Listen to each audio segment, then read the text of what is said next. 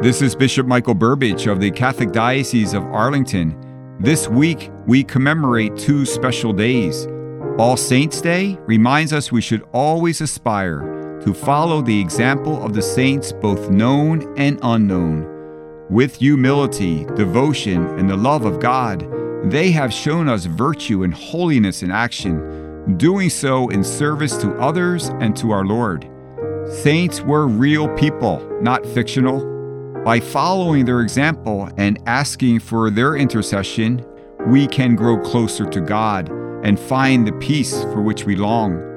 On All Souls' Day, we remember the faithful departed and pray that through God's mercy they are united with Him. This week, while there is attention given to costumes and candy, let us remember that it is truly about so much more.